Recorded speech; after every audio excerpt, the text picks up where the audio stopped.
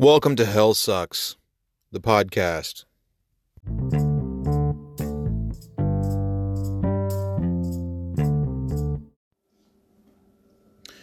Hello and welcome back to Hell Sucks. I am in the place now where I want to start talking about what hell is, biblically speaking and liturgically speaking, what the church has called it, and the reality of it. But first, let's start off with the bedrock, the foundation, the basis for any doctrine you have ever heard about hell, which I promise you does not come from actual biblical study. In almost no case does anyone do any linguistic research or investigate past just looking at what the common ideology has been. In fact, most of what you've been taught probably came, and I'll explain this later, from the Greeks and from then the Catholics who came in and needed hell in order to control the masses, figuratively and literally. And so they had men like Milton and Dante who wrote these tomes that described hell in fullest detail, but it was all their imagination, because none of that exists in any of the sacred texts. So that's what's weird. So I just want to read to you. These are mostly from some revivalist type preachers. Here's one from the Reverend J. Furness. And these are from their sermons. These are things that were said from the pulpit about hell. See, on the middle of that red-hot floor stands a girl. She looks about 16 years old. Her feet are bare. Listen, she speaks to us. I have been standing on this red-hot floor for years. Look at my burnt and bleeding feet. Let me go off this burning floor for one moment. The fifth dungeon is the red-hot oven. The little child is in the red-hot oven. Hear how it screams to come out. See how it turns and twists itself about in the fire. It beats its head against the roof of the oven. It stamps its little feet on the floor. God was very good to this little child. Very likely, God saw it would get worse and would never repent, and so it would have to be punished more severely in hell. So God, in His mercy, called it out of the world in early childhood. This is the Reverend Furness. He's teaching us about the grace and mercy of God that killed this child young in life and then put it into a burning furnace. Well, let me tell you something. If I thought that was God, I would feel the same as the atheists. I would feel the same as people who have, taken up the cause of other belief systems and not the cross of Christ. But I don't think that's accurate, because this isn't from the Bible. There's not one verse that he's quoted. You can't find any of this in Scripture. It doesn't exist. Okay? Charles Spurgeon, who I regret to say was one of my father's favorite preachers, and I will never really know why now, because he's gone. My dad's gone. I'd love to talk to him about it. But Charles H. Spurgeon was a renowned Baptist minister. And here's some quotes from him on the existence and nature of hell.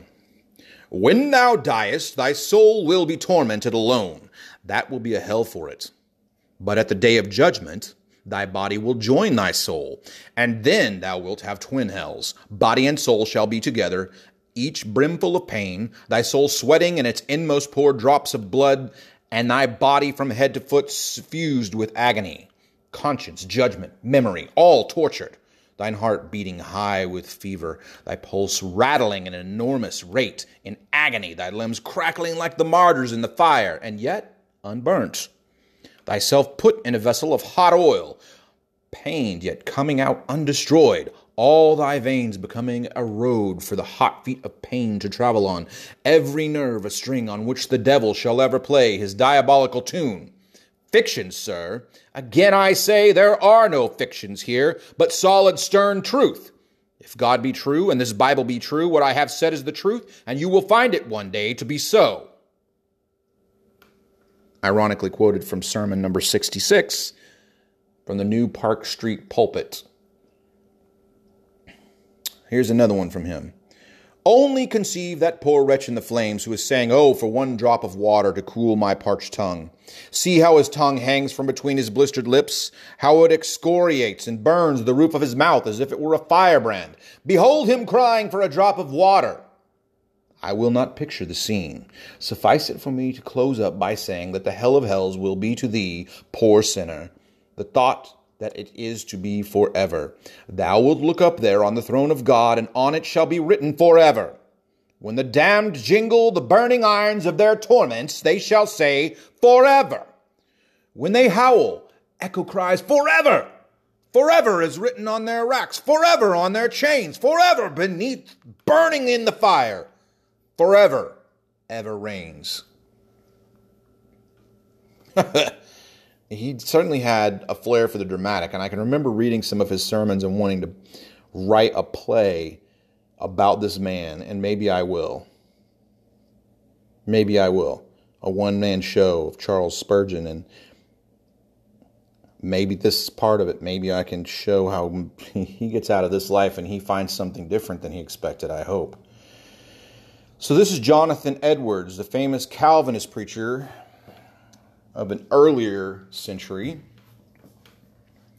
And here's what he said. So it will be with the soul in hell. It will have no strength or power to deliver itself, and its torment and horror will be so great, so mighty, so vastly disproportioned to its strength, that having no strength in the least to support itself, although it be infinitely contrary to the nature and inclination of the soul utterly to sink, yet it will sink. It will utterly and totally sink, without the least degree of remaining comfort or strength or courage or hope. And though it will never be annihilated, its being and perception will never be abolished, yet such will be the infinite depth of gloominess that it will sink into, that it will be in a state of death, eternal death. To help your conception, imagine yourself to be cast into a fiery oven all of a glowing heat, or into the midst of a glowing brick kiln, or of a great furnace where your pain would be as much greater than that occasioned by occasionally touching a coal of fire as the heat is greater than that coal. Now imagine also that your body were to lie there for a quarter of an hour, full of fire, as full within and without as a bright coal of fire, all the while full of quick sense. What horror would you feel at the entrance of such a furnace? How long would that quarter of an hour seem to you? And how much greater would be the effect if you knew you must endure it for a whole year? And how vastly greater still if you knew you must endure it for 1,000 years? And then, how would your heart sink if you thought, if you knew that you must bear it forever and ever? That after millions of ages, your torment would be no nearer to an end than it ever was, and that you never should be delivered. But your torment in hell will be immeasurably greater than this illustration represents. How then will the heart of a poor creature sink under it? How utterly inexpressible and unconceivable must be the sinking of the soul in such a case. Wow. So, that's interesting, right? Here's another one. The world will probably be converted into a great lake or liquid globe of fire in which the wicked shall be overwhelmed, which will always be in tempests, in which they shall be tossed to and fro, having to no rest, day and night, vast waves and billows of fire continually rolling over their heads, of which they shall forever be full of a quick sense within and without. Their heads, their eyes, their tongues, their hands, their feet, their loins, and their vitals shall forever be full of a flowing, melting fire, fierce enough to melt the very rocks and elements. And also they shall eternally be full of the most quick and lively sense to feel the torments, not for 1 minute, not for 1 day, not for 1 age, not for 2 ages, not for 100 ages, not for 10,000 millions of ages. One after another, after another, after another, but forever and ever, without any end at all, and never to be delivered.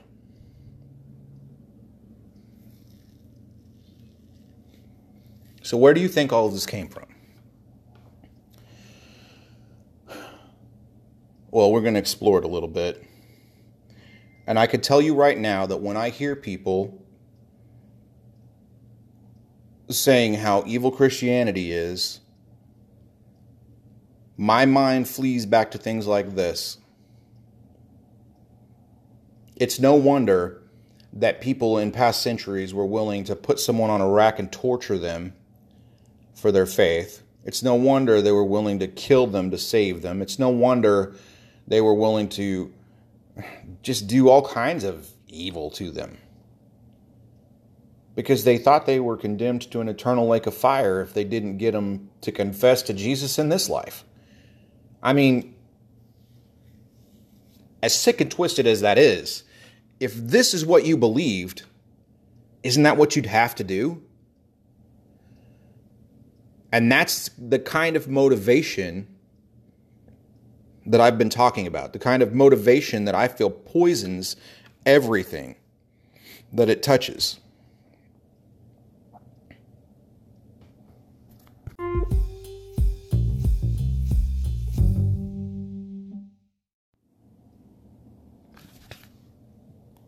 All right.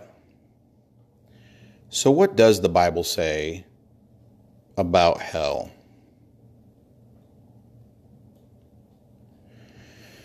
To find this out, you kind of have to go and look around.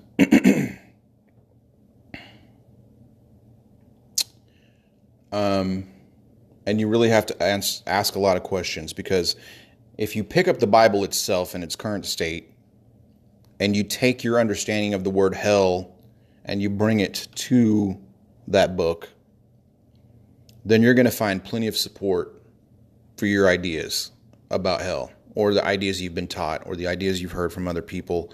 However that idea was transmitted to you, you're going to find plenty of confirmation for it, because they've conveniently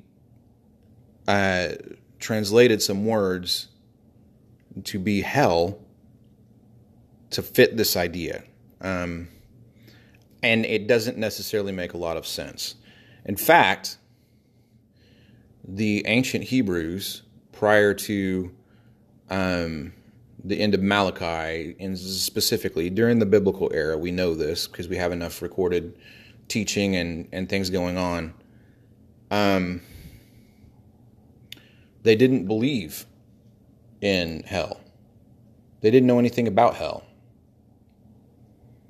It's kind of interesting that it was, so beleaguered later. But there's really just not that much in there about anything about the afterlife, especially not eternal judgment. So here are some interesting things about hell. What if I told you that the Apostle Paul, who wrote, over 2/3 of the New Testament, never mentioned a place called hell in any of his letters? Would you be even more surprised to learn that only one verse in the entire Bible, which is 2 Peter 2:4, and you can look it up if you want, contains a word that actually means hell? So this word is Tartarus. It's a Greek word, and it was the Greek hell, place of punishment. It's a pit where fallen angels await judgment. And it was like a temporary holding cell for them. So it wasn't eternal, and it wasn't for human beings. So it honestly does not apply to what we're talking about.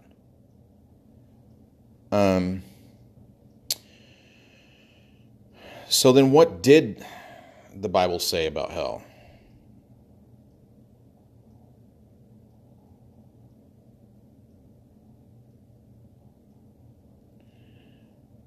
Here's what I want to do right now. I want to just say to you, I want you to open your mind, because I'm going to take you down this road, and we're going to start in the Old Testament. We're going to try to understand exactly what all this means, okay? So in the Old Testament, there are two words that are translated as hell. One of them is Sheol. One of them is Hades.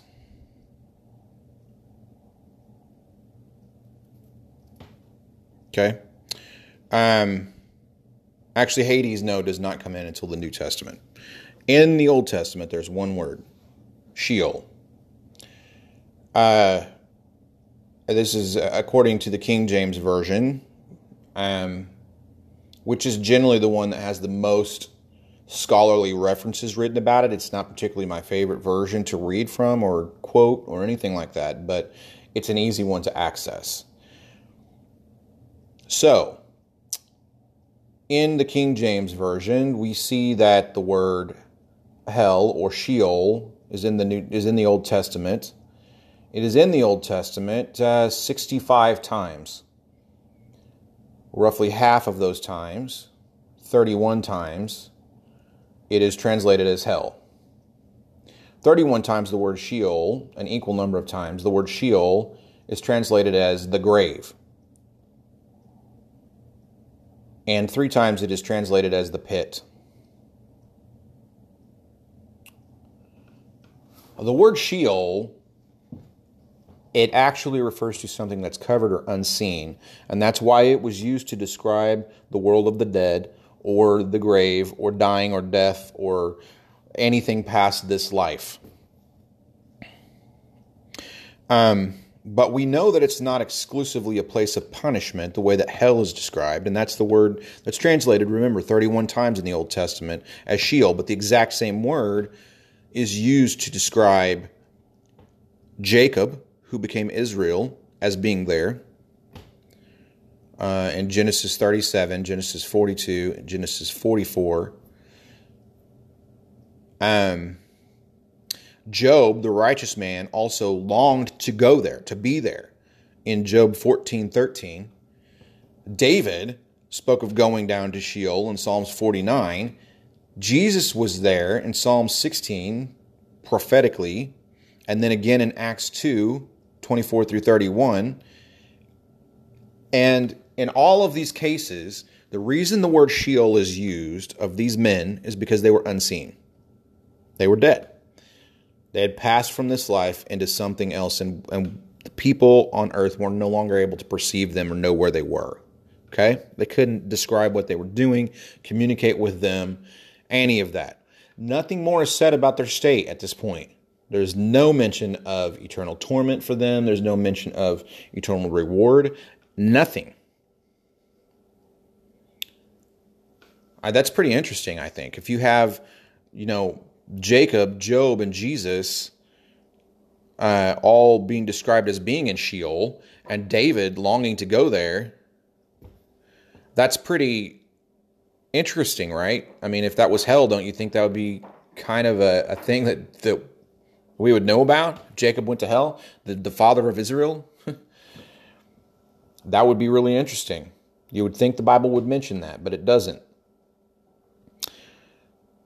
Many of the times that the Bible uses the word Sheol, it's talking about national judgments, or the destruction or vanishing of a nation or a group of people. In Isaiah 14, Isaiah said that Babylon would go to Sheol, and then it was wiped off the map. In Ezekiel, Tyre was wiped off the map in the same way, vanished into Sheol.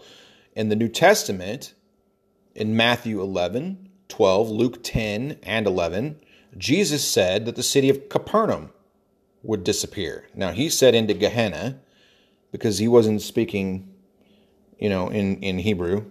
These nations and cities didn't get shifted into another dimension. They weren't dropped into a lake of fire. They were prophesied to disappear, and then they just disappeared. They were wiped out by armies, by famine, by flood, by fires, by whatever means God chose. They were destroyed. So we can see that this is clear. There's a clear, distinct pattern here of Sheol being used about national judgments in both the Old and New Testaments. It bridges the gap. It's intertestamental, okay? That word, the grave, is used, that it's a hidden thing. It's a wiping out. It's a destruction of, okay? The New Testament equivalent of Sheol is Hades, and it is found 11 times. So, like its synonym Sheol, the King James Version translates the word hell. But the correct translation should be Hades, or the unseen. Even in this case, even in these 11 times, Hades is not exclusively reserved to describe a place of torment. Luke 16 pictures righteous Lazarus as being there in Jesus' story of the rich man and Lazarus. He's in Hades too. Maybe you didn't realize that. They're both in the same place. That's what it says. In Acts 2, Jesus went to Hades. That's what they say. And you've probably heard that he went to hell and he took the keys of death and the grave and came back triumphant, right? There's even some references to the possibility that maybe he preached while he was there and he led people out. It can, and then you can build whole theologies around some of those obscure verses. If you don't know what I'm talking about, you can go look it up for yourself. But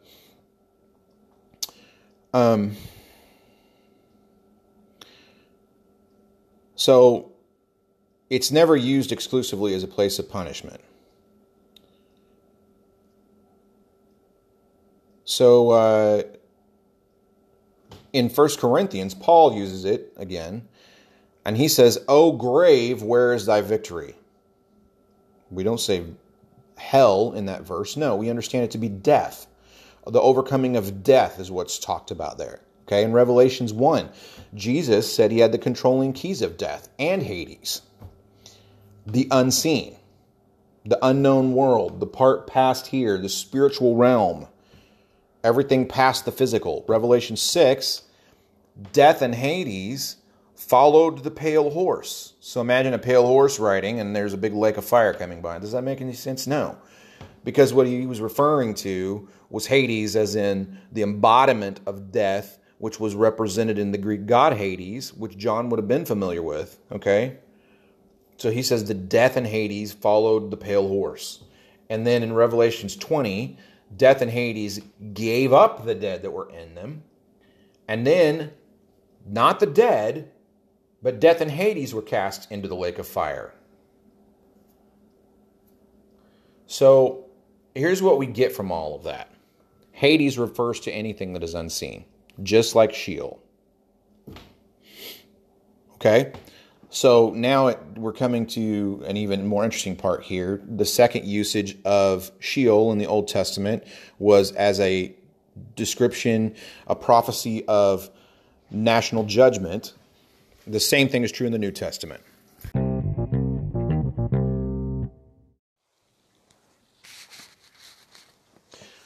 Okay, so we've been talking about Hades in the New Testament.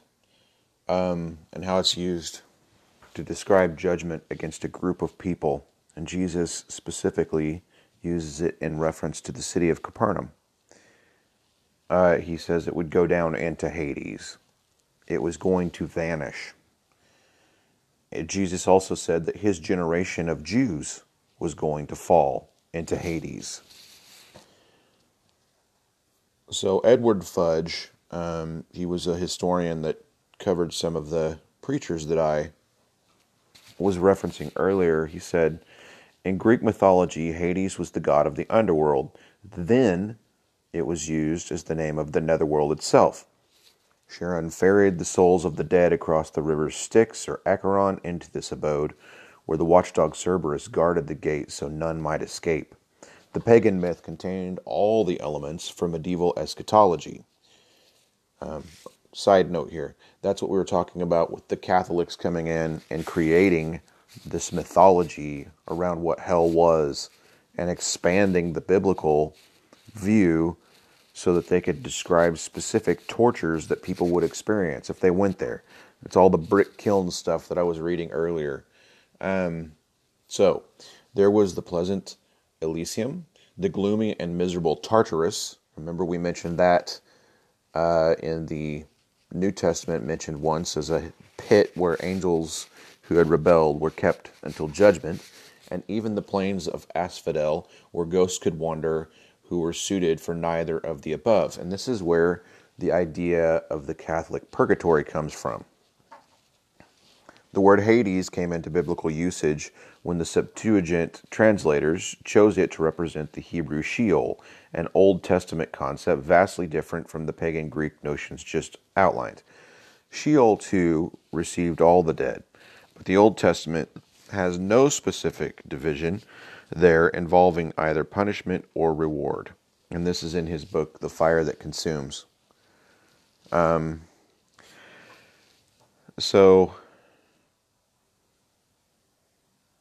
what we have a picture of here is how the mythology of the Greeks was coming in and being added into, rolled into Christian doctrine at a later date. So these are where the ideas came from. So what we want to make sure is that our ideas about hell or Hades come from the Bible and not Greek mythology. So I don't have a problem using Sheol the way the Old Testament used it to mean the grave or the hidden realm or the spirit world, or Hades as the New Testament used it, which means the same thing. Both of these words refer to the dead who are unseen, and they also refer many, many, many times to national judgments. So that's fine, because those two things are clearly outlined in Scripture. So then we come to Tartarus. It's the one that's probably the trickiest to deal with here. And it is translated hell in the King James Version in 1 Peter 2:4. And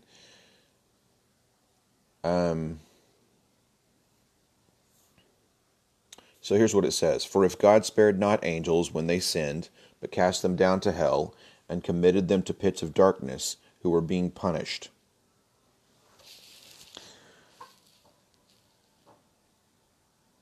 So when 2 Peter was written to show that God knew how to deal with disobedience among angels, this verse shows us that they were held and then they were judged. They had a trial. They were, given a chance to answer for themselves. It doesn't say anything about fire. It doesn't say anything about torment, pain, punishment, or anything else. It just says they were held there. And it doesn't say anything about anyone else being there. No humans. There's no punishment for anyone else there. Or how long it would last. And it never says it would last forever. It's simply just, this verse is an anomaly. Peter's using it to describe something that happened to a specific group of angels.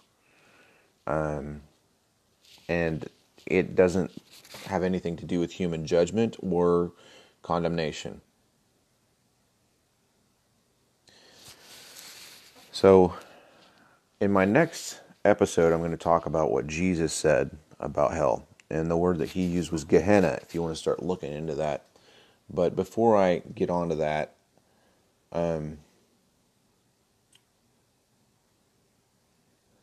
the popular concept of hell was completely unknown in the Old Testament.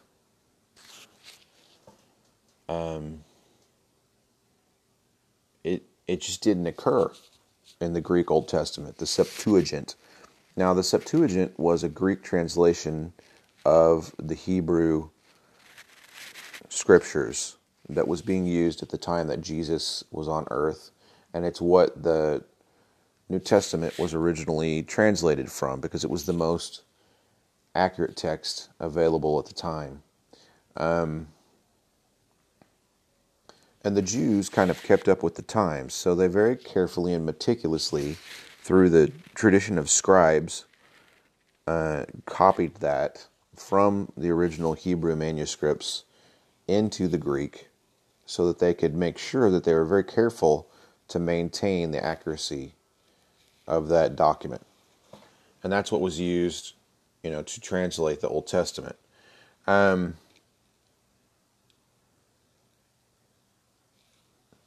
So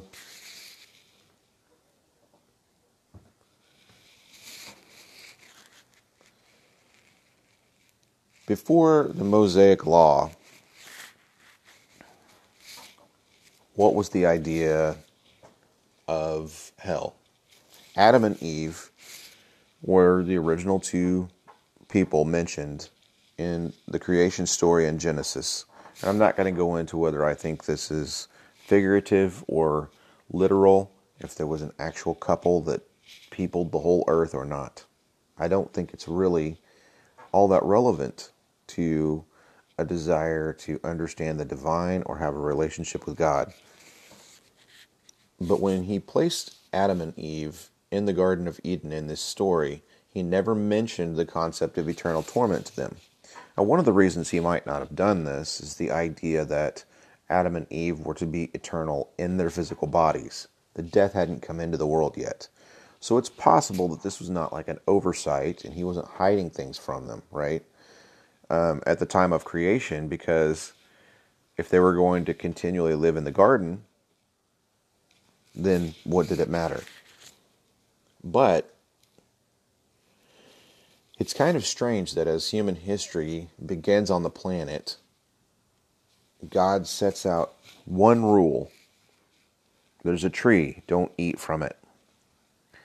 And he gave the parents of all mankind no explanation, no warning about eternal punishment. Not a word. If there was potential for this to become a problem in the future, and the future of all of their offspring, don't you think he would have mentioned this? He did give them a warning. What did he say? He said that if you eat from this tree, in the day that you eat from it, you shall surely die. Death will come into the world. Your body will be corrupted. But he doesn't say anything about, oh yeah, and then after you die, I'm going to burn you in a lake of fire for all eternity. It's not even mentioned.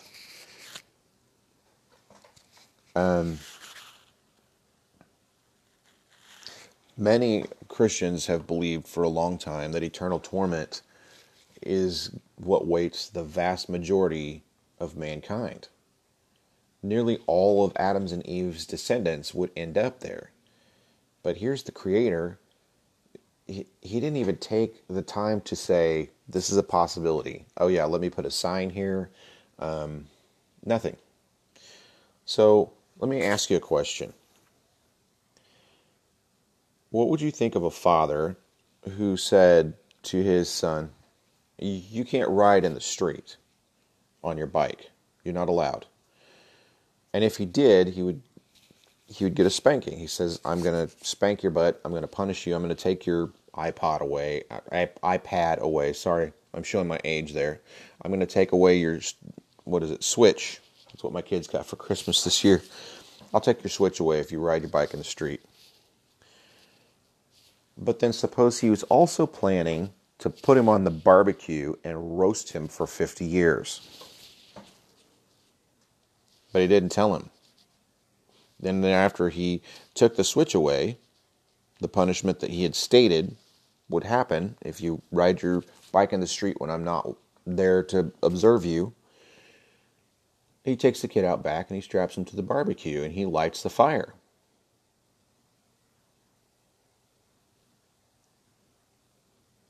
Can you think of any apology or defense for that father? You wouldn't think he was fair or just or doing it out of some kind of love, would you? No. So, how would it be any different if, the Creator of everything came to Adam and Eve and he failed to mention that there was this greater punishment than the death that they would die the day that they ate of the forbidden tree?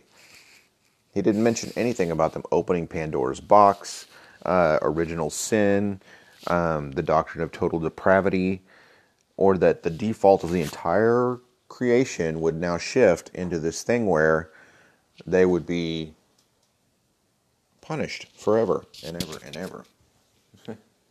No. Instead, God announces to them a tangible present punishment that would begin the very day that they committed the sin. In the day you eat thereof, you will surely die. They found that the wages of sin was death. Right? But that's all it was. So we go on down through the Old Testament, we get to Cain and Abel. The same is true with Cain and Abel. Here you have the first murder ever recorded in history. Two brothers out in the field, one of them picks up a stone and bashes the other one's brain in. There's this really dramatic scene there where it talks about how the blood of your brother is crying out from the earth for vengeance. So, if God was going to roll out the threat of eternal torment, and Cain was surely a target of that, right? But there was no warning. In the whole account, there's not a hint, not anything on this subject. All Cain is told is that now you are cursed from the earth. When you till the ground, it won't yield to you. And you'll be a fugitive and a vagabond. You'll be a homeless person on the earth. So here it is. Cain receives an immediate, tangible, physical punishment that has a beginning and an end. When you die, it's over. And no warning of future eternal torment. Like Adam, Cain didn't get any of the dire warnings that I read to you at the beginning of this episode about what hell would be like. None of that came. So, if Cain were to be punished from God without this warning, can God be a just lawgiver and judge? Because that's what we believe. God is perfectly just, yes? So how is he perfectly just to impose this additional, infinitely greater punishment when nothing has been said of it? I know I sometimes felt like my parents didn't fully describe the punishment I was going to get, but we're talking about God here, right? In Genesis 4:15, God said, "Whoever slays Cain, vengeance will be taken on him sevenfold." Now, this is an interesting statement. How is that possible? Are there 7 fiery hells? Maybe this is why Dante came up with the 7 layers of hell in his book. The 7th circle of hell, you know. Maybe. I don't know. But is it possible that if Cain was going to be cast into a pit of fire, then anyone who killed him would be cast into 7 pits of fire? I mean, what is that? Are they going to divide the body up? How does that work? I'm not trying to make a joke out of this idea.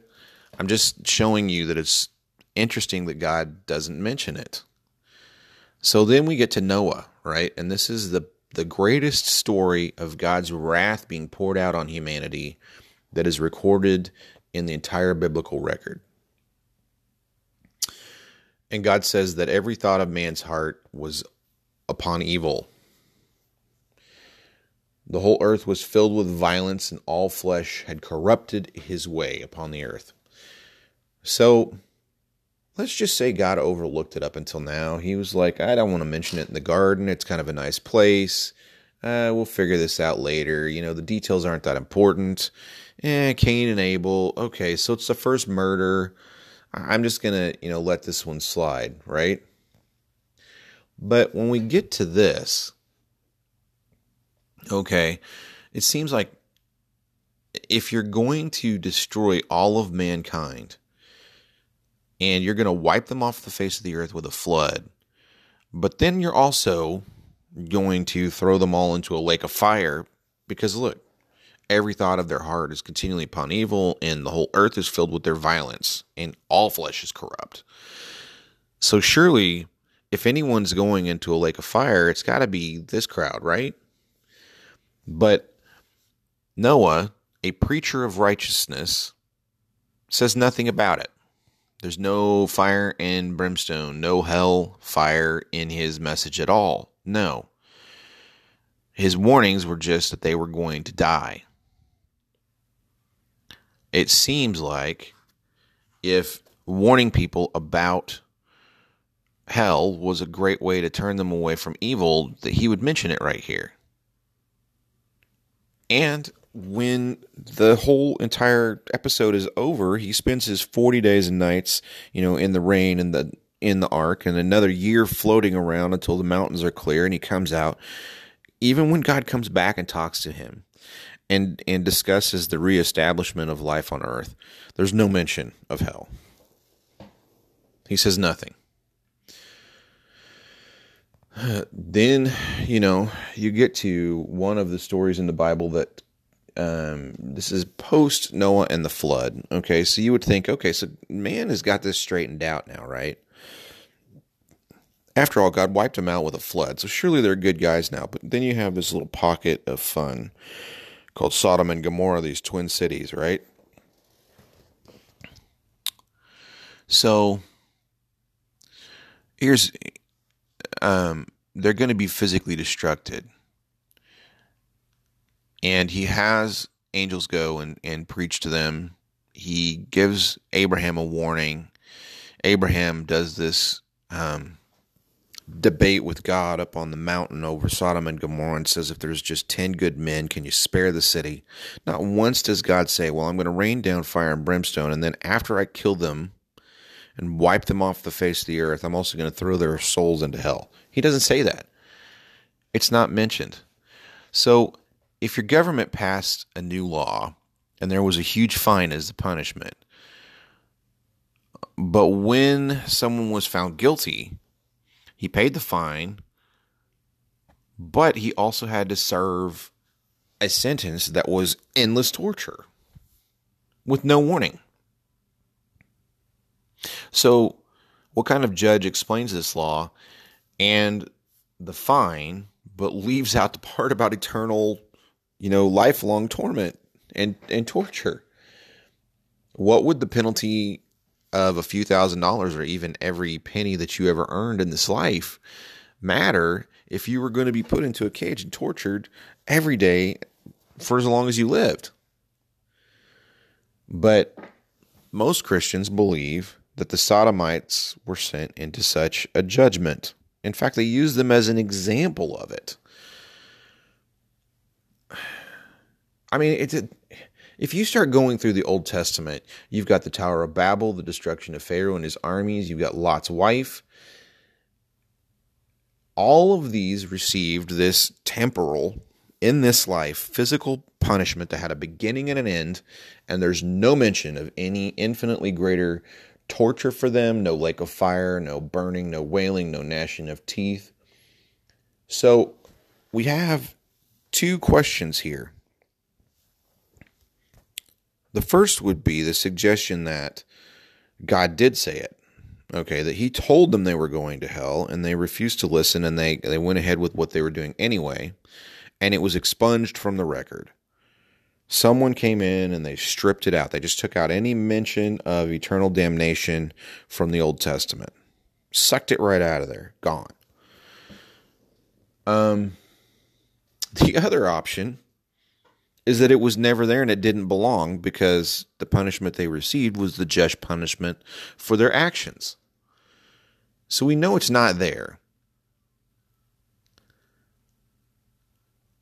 So neither the word Gehenna, which is translated hell in the New Testament, and we're going to get to that in the next episode, or the concept of endless torture was ever given in the millennia before the law of Moses. There's thousands of years here. From the creation to Mount Sinai, there's nothing about it. So here's my conclusion. God never had a plan of inflicting eternal damnation on anybody. I mean, it's just interesting, right? So Christians have this thing about the Mosaic law, which is kind of a funny thing to me because we talk about it. Jesus was the only one who ever fulfilled it. I don't know if you've ever read Leviticus, but if you go in there and you read what's there, there's a lot of stuff. I mean, yeah, it's kind of complex, and you have to be really careful about certain things. But the truth of it is, it's not that much. I mean, it's contained in, a few thousand words, really. It's not even a novel in length, and humankind can't even follow that. It's kind of pathetic, really, but there's all of these blessings and judgments that are pronounced there. And this is when God comes down, sits on a mountain with Moses, and he gets a chance to set his own rules for a group of people, right? Up until now, it's kind of been this hodgepodge deal where he shows up, he talks to Abraham, he talks to Jacob, he talks to Isaac. He puts himself in a burning bush and speaks to Moses. He sends signs to Pharaoh. It's this thing where he kind of dances around and he does different things, but humanity is becoming more organized. I don't know what the thinking of God is, but we come to this place where he's finally like, okay, look, I'm going to drag Jacob's kids out of Israel, and in order to do this, I'm going to organize them and I'm going to give them some rules. So he does it, right? And among the blessings and cursings that Moses pronounced on the Israelites in Deuteronomy 28 through 30, it's 3 chapters of stuff before they entered into Canaan, the promised land. If the Jews were disobedient to God, he promised them every conceivable punishment. He would curse their children. He would curse their crops. He would curse their flocks, their health, their wealth, the health of their children, the welfare of their nation. It just goes on and on. He prophesied that they would even go into captivity and they would be tortured in this life. Okay? It would get so bad that it would drive them to insanity, so they would want to eat their own children. You would think that if you were going to write such an extensive list of punishments, and they're pretty horrible, and if you read them, you kind of go, geez, what was his deal that day, right? You would think, though, that at this point God would say something about hell. But he didn't utter a single whisper of endless torture to come beyond this life, no matter how bad the rebellion was. All of these physical, temporal judgments would take place in this life and would end when the body was separated from the spirit. So,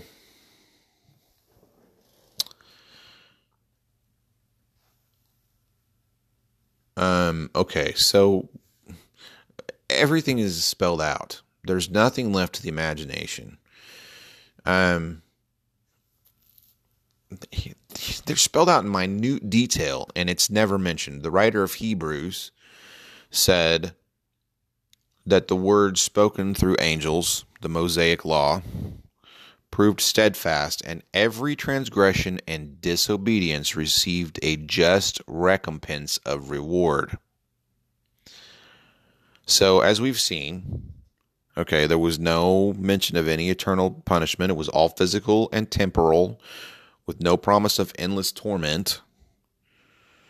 It just wasn't known under the law. So how is it that the writer of Hebrews can say that they all received all the punishment they were supposed to receive? Did everyone who transgressed the law receive just punishment or not? If they did,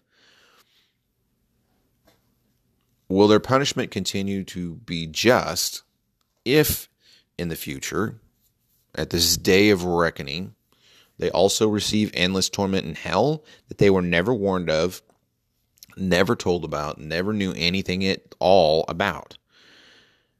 If so, will eternal torture on top of their just physical temporal punishment that's mentioned by the writer of Hebrews still be just? Is it still fair? Is it still justice?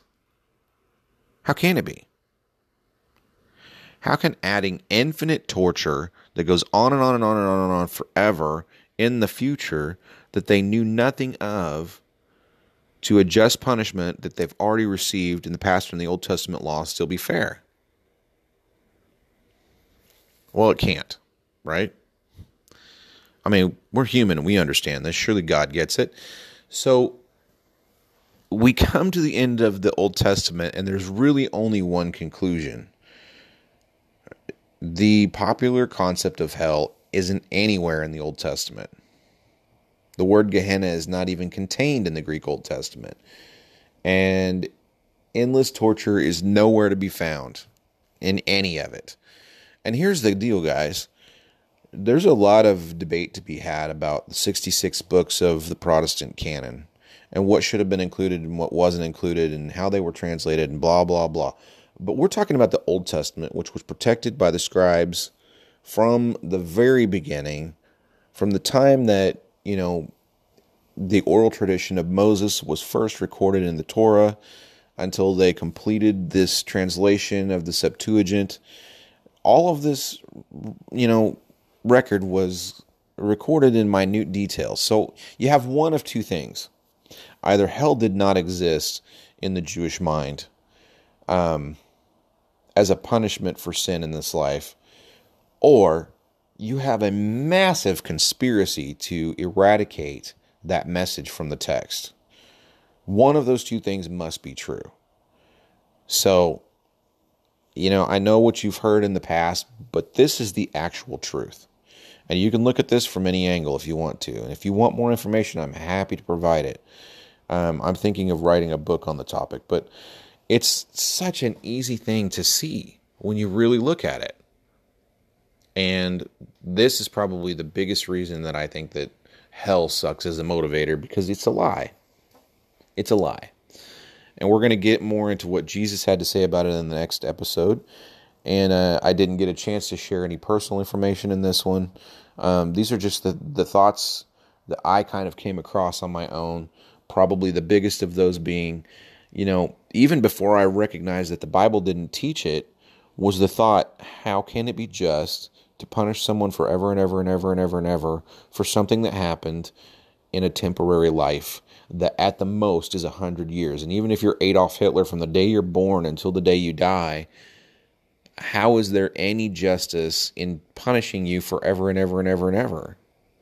You can only commit a finite number of atrocities. It doesn't make sense.